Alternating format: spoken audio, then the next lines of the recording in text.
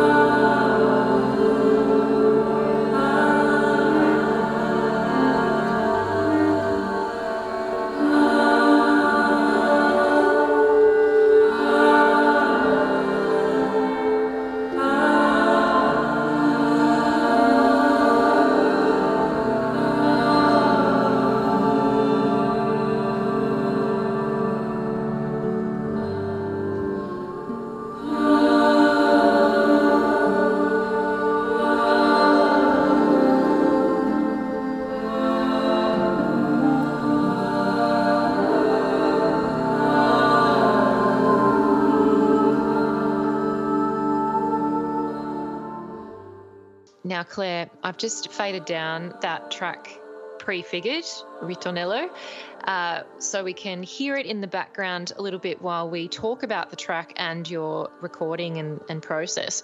I wonder if you could take us through the instruments that we were hearing at the beginning of the track, and then how you worked with the vocals and how then this all interacts with the women composers. Like, which particular composer were you drawing from? Oh, that's nice. Well, this one, I think at the very start you've got an organ. We just have this beautiful, chunky pump organ, and it was all in a church. That was my recording space at that time that I rented, kind of when we're kind of going in and out of lockdown. It was out at Romsey. And so that kind of is an instrument in this album as well. So kind of miking that space up as an instrument became a part of it, and that was very much inspired by my partner Tony Dupay, who was kind of playing with those ideas as well. So this big space, this resonant space, becomes part of it as well. So you've got the organ in there. I think there might be a tiny bit of harp. Yes, I did hear harp. Yeah, and then Lizzie Welsh played Baroque violin and viola d'amore in there, and I think in this one you might have Judith Harmon playing cello as well, and I think that's mostly what's going on in the start. And then I was singing as well and playing with concepts of, what the voice, metaphors around the voice, I guess, for this particular piece, and I guess rejecting femininity, even though, it's a paradox really with this record that I'm trying to push up against that kind of stuff. But at the same time, it's just ultimately, I don't know, people are using the words beautiful and or someone said pretty. So it's that weird thing where you're both. I'm trying to push the wildness and the noise and rejection of how things are normally done. But yeah, ultimately, I think if you have a female voice in there, then maybe you're going to get described in those ways.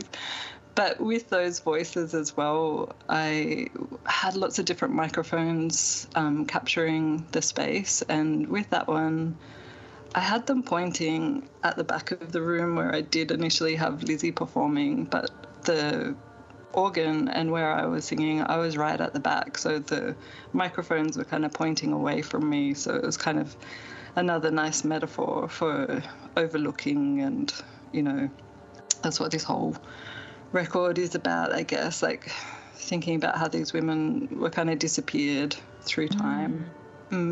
Yeah, and I know that Barbara Strozzi is the, inspiration and the person that you were through time interacting with. Obviously, she's long since passed away, having lived in the 1600s, but we do really miss out these days when it comes to musical programming on hearing women composers from any era.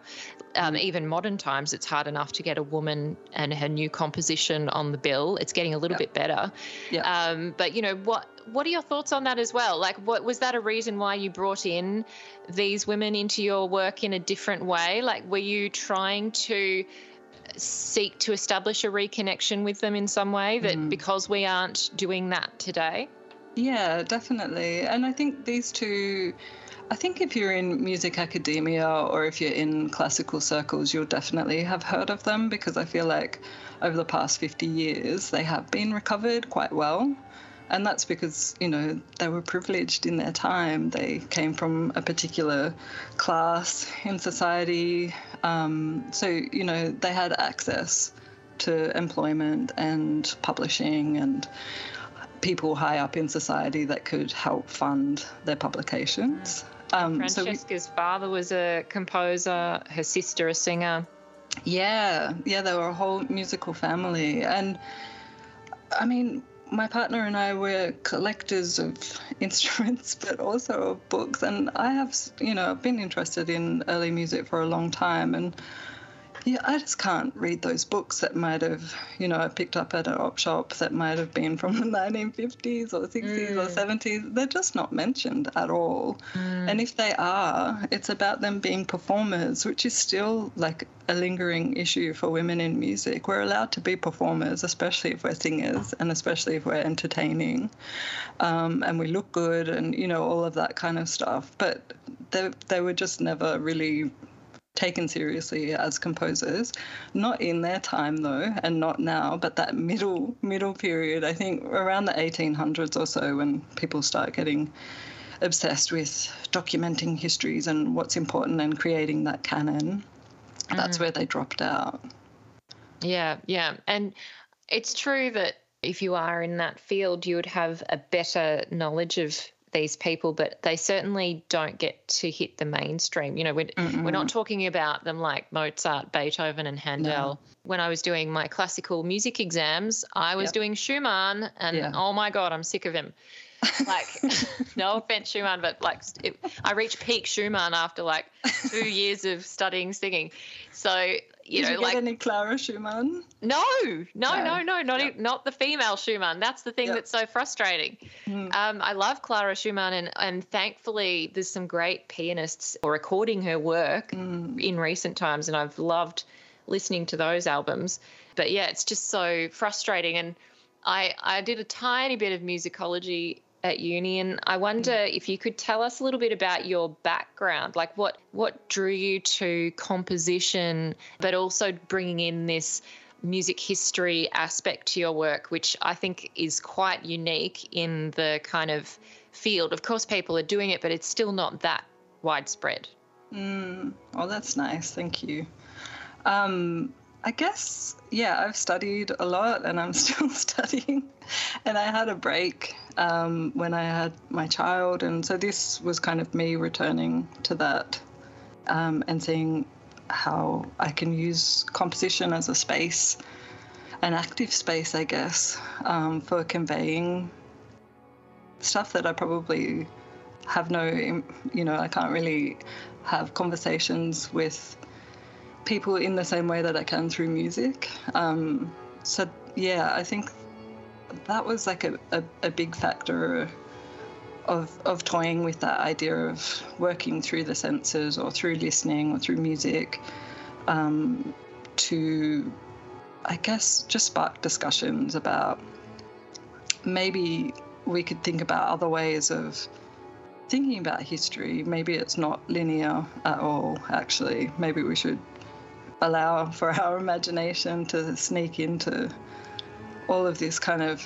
way of, I guess, it gets called recovering or compensatory history or reparative history or reimagining. I think music has a really good place in doing all that. And so I guess I was a student and I studied music and did some musicology and composition, and then had been working in film and TV, making music that way. And so, I think that's really me in a nutshell. It's studying and then helping other people with music. And this is the first time that I've just done it all on my own terms. And to give a sense of what we're hearing at the moment, we've got Dolce Tormento playing. Yeah. We've been hearing some beautiful strings. And I'm just going to mute us for a minute so that people can get the full sense of the finish, and then we'll jump back in, Claire. Okay.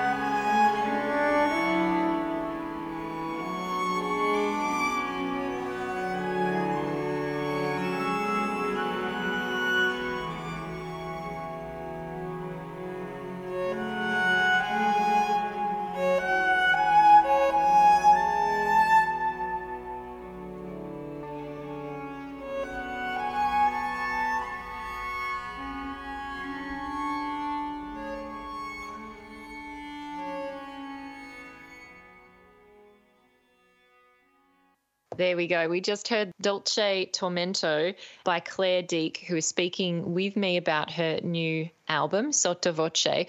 And I know that Dolce Tormento, Claire, was inspired by Caccini and a composition from 1618. We heard some gorgeous strings there that I got shivers, but it also just got me in my gut as well at the same time. Like, it was a very amazing sensory experience for me. I wonder if that was the same for other people listening. Claire, could you tell us a little bit about the sounds that we were hearing? Yeah, so I think with that one, it was initially Lizzie Welsh playing Baroque violin in the church space that I was talking about earlier.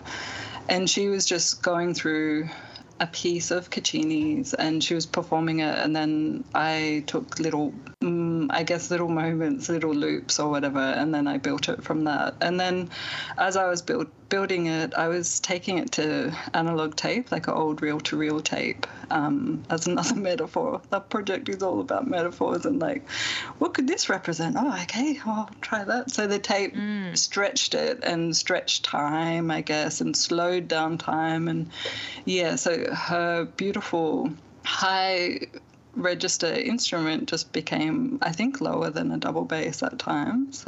So that's mostly her in that piece. And then Edwina Cordingley, who is also from Melbourne, well, actually, I think she's out at Wood End. She was playing, there's a little bit of Baroque cello of hers, and I think there's like literally one note of a harp that I might play in that piece somewhere along the way. But yeah, it's mostly Lizzie and the tape and just getting lots of different textures from that tape and slowing it down. Yeah, it's absolutely stunning. I am a little bit biased towards string instruments, but it does remind me, and by the way, I'm just starting to play Liberated Sighs. It reminds me of something that someone said. I think it was Max Richter re-recorded an album from, I think he re-recorded Recomposed, the Vivaldi's Four Seasons, and he did it on old instruments. So it was, and I think they were Baroque instruments from memory, and someone was explaining to me the difference between the sound of a Baroque instrument or, you know, the much older string instruments from actually that period versus now, and that they have a very different quality. Like there's almost a kind of sharper quality. Yeah, definitely. A different resonance. Could you explain that for us? Oh gosh, I'm not sure if I'm best placed to not the technical part, all. But just as a listener, when you're listening, what does it sound like? It's definitely sharper. It was harder for me. My partner, again, Tony, mixed it. It was definitely harder to wrangle it in the mix. There was a shrillness, and because what I was doing as well was, you know, I'd take recordings and then I'd either send them to tape, but sometimes I'm also sending it into the speakers in the room and recording that. So I'm kind of recording the recording over and over again, and that's adding feedback to this already shrill.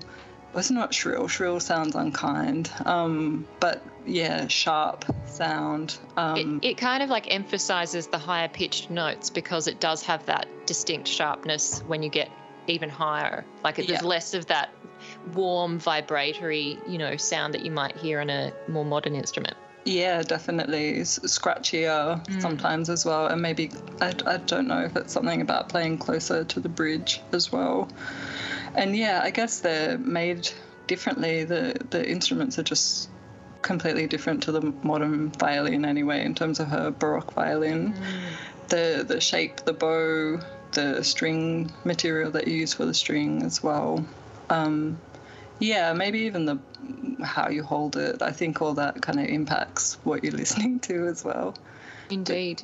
Well, I'm looking at the list of musicians here, and we've got Lizzie Welsh, Baroque violin, viola d'amore, treble viola da gamba, Judith Harmon, modern cello, Tony Dupé, modern violin, viola, cello, contrabass, Edwina Cordingley, Baroque cello, Lucy Adlington, lute.